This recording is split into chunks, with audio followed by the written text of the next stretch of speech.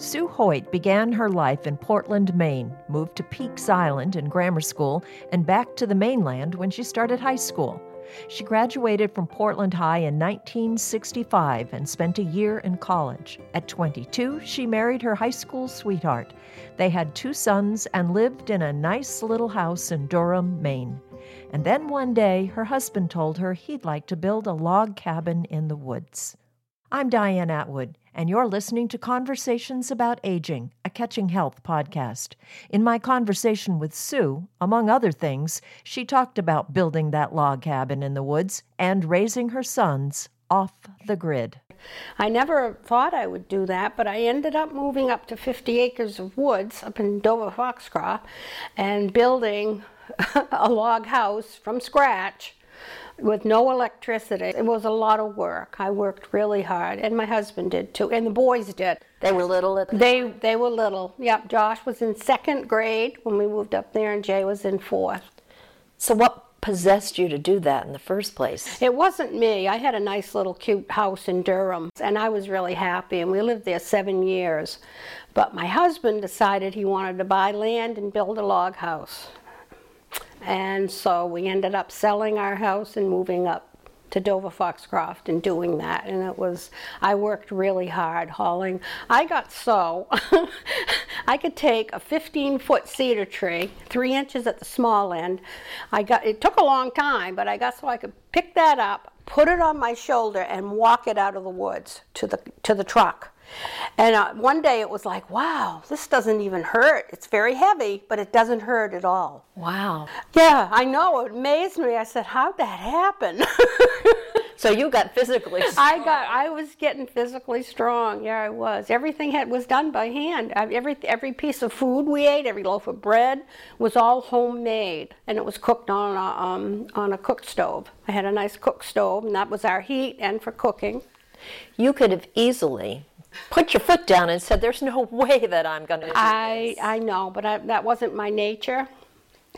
And this was my family. And I wanted to keep us all together, and I just did what I had to do. And was it a good time there? I mean, was it a good atmosphere for you to raise the boys? Oh, yes. Yeah, we read books. We'd go to the library and get tons of books because we didn't have TV or even a radio. We'd get batteries occasionally. We could listen to radio for a short time. But most of the time we had books, and we were out. We'd go canoeing. We had a canoe. We'd go out and go fishing, camping, things like that. That was what we did. And my sons to this day are very close. They worked hard. You all had to work hard. We all worked hard. And I taught them. I taught them how to cook. I taught them how to do all those things. And did they go to school, or did you homeschool them? No, they went to school. They went to the school in Dover-Foxcroft, and both of them graduated from Foxcroft Academy and went on to the University of Maine, both of them. When the boys were in college, Sue and her husband divorced. She was 47 and faced with the challenges of living in their log cabin off the grid by herself and figuring out how she would get on with her life. She decided to join her sons at the University of Maine in Orono and pursue a degree in social work. She quickly landed a job as a crisis worker. I loved crisis work. And before I'd even graduated, so I didn't even have a bachelor degree yet. And all the other crisis workers had masters and were studying for PhDs and stuff, and they offered me a full-time job.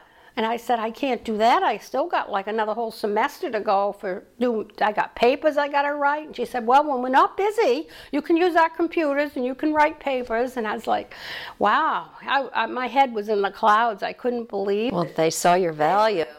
They did, and I don't know just how they saw it. I mean, I was just throwing myself into something new, and it was exciting. And it was obviously the right choice. It was the right choice for me. So did you work in the mental health field up until the time that you had to move up here? Nope, no, I never did. I worked as a banker, an accountant, and a bookkeeper for a few years, and then I raised my kids for a number of years until they were like in junior high school. And so, no, I never had. But I do have, I have a history of mental illness in my family, and a lot of my closest relatives have schizophrenia. So that I grew up with that. in my life, seeing that and living with that with many people, 7, 8 of my closest relatives. So I think that's why I was so interested in that, in mental illness, and why I was so good working with people who were in crisis, because I would listen to them, I wouldn't judge them, and working with them, I would try to find something good for them, so that they would be in a safe place, whatever was happening at that time in their life.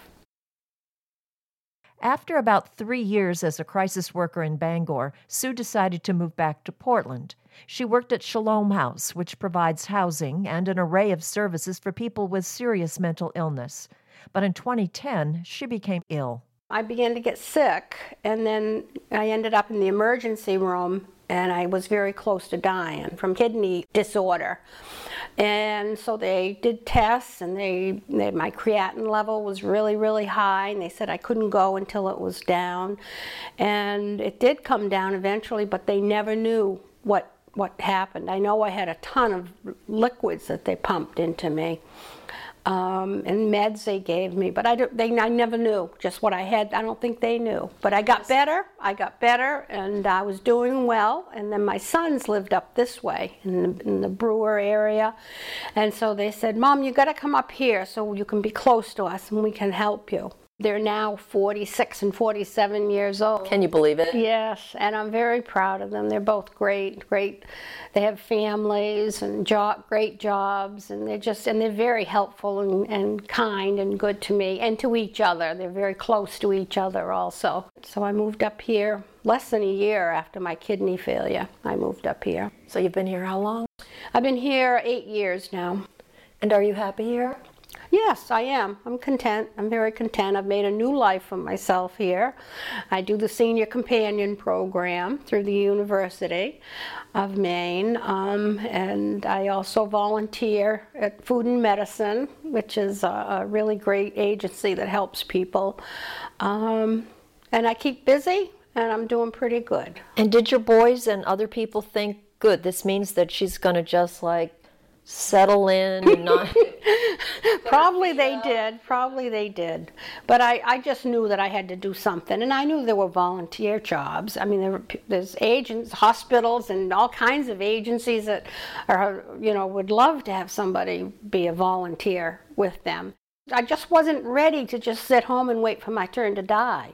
And that's how I thought about it. Okay, am I ready now to just sit here and, just watch TV or, just go to the store once in a while and just wait for my turn to die? And it was like, I think I need to do something. I think I need to help. And I didn't know just how, but I needed to do that. That's what I did for all those years as a crisis worker and as case manager, even a housing specialist. Those were all helping things. As a volunteer with the Maine Senior Companion Program, Sue visits and helps people who can no longer get out on their own. Right now I have 5 clients I visit every week, so I'm busy every day. So you go and you visit each of your clients and they each have different needs? Yes, they do. Some people, some of my clients are in assisted living, some are in their own home, and some just need me someone they can call if something comes up, or I just go and spend 2 or 3 hours with them and talk. We reminisce, that's all I do. It's just I visit people.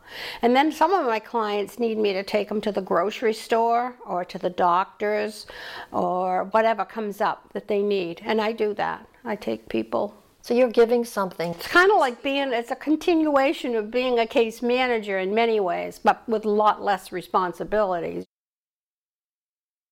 So you're giving something to these people, but you're getting something. Oh, yes, definitely. What do you get? It's fulfilling inside of me. I feel like I'm doing something positive and good, but also I keep walking, and I have arthritis and stenosis in my neck and my back, and I have my shoulders are all shot. From all those cedar logs that you had? Yes, I know. So, and I've found that the more I walk, like going to this grocery store and walking all around, and I help people, like some of them are really, unable to get things off high shelves or low shelves, and I'll say, what do you need? Do you need this here or there, and I'll help them while I'm shopping with them. And so I find that walking, continuously working and walking and being busy really helps me. I'm going to also interview one of your clients, LaVon.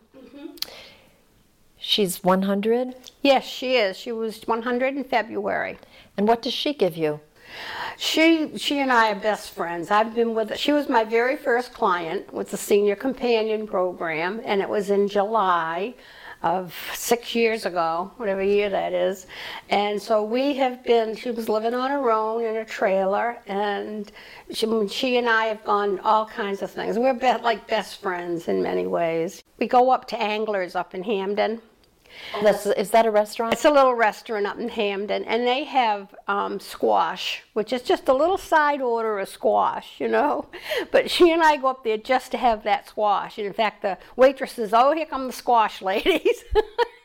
Another place where I volunteer is for Food and Medicine up here. It's a nonprofit, grassroots organization, and I'm on the Food Access Committee, and I have been for now about 4 going on 5 years. And we decided we wanted to do something to help people get healthy, affordable food. That's the whole basic concept of the Food Access Committee. So we were sitting around talking about it, and there were only 3 or 4 of us on the committee, but we were talking about it, and I said, what would be nice if we put nice raised gardens in? We got Bangor Housing, Brewer Housing, all these different organizations around town.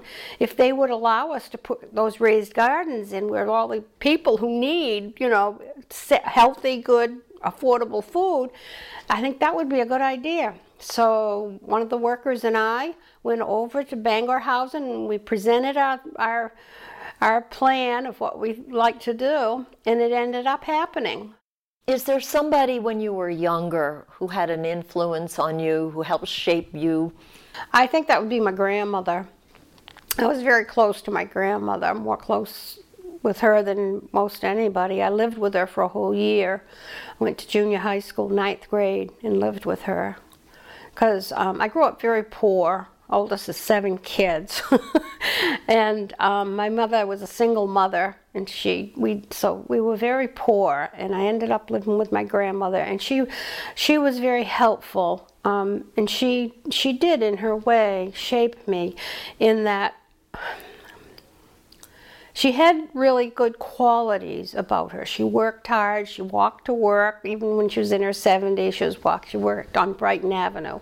She lived up top Brighton Avenue, and she had to walk all the way down to she worked at Dyer & Dyer Cleaners at the bottom of Brighton Avenue there.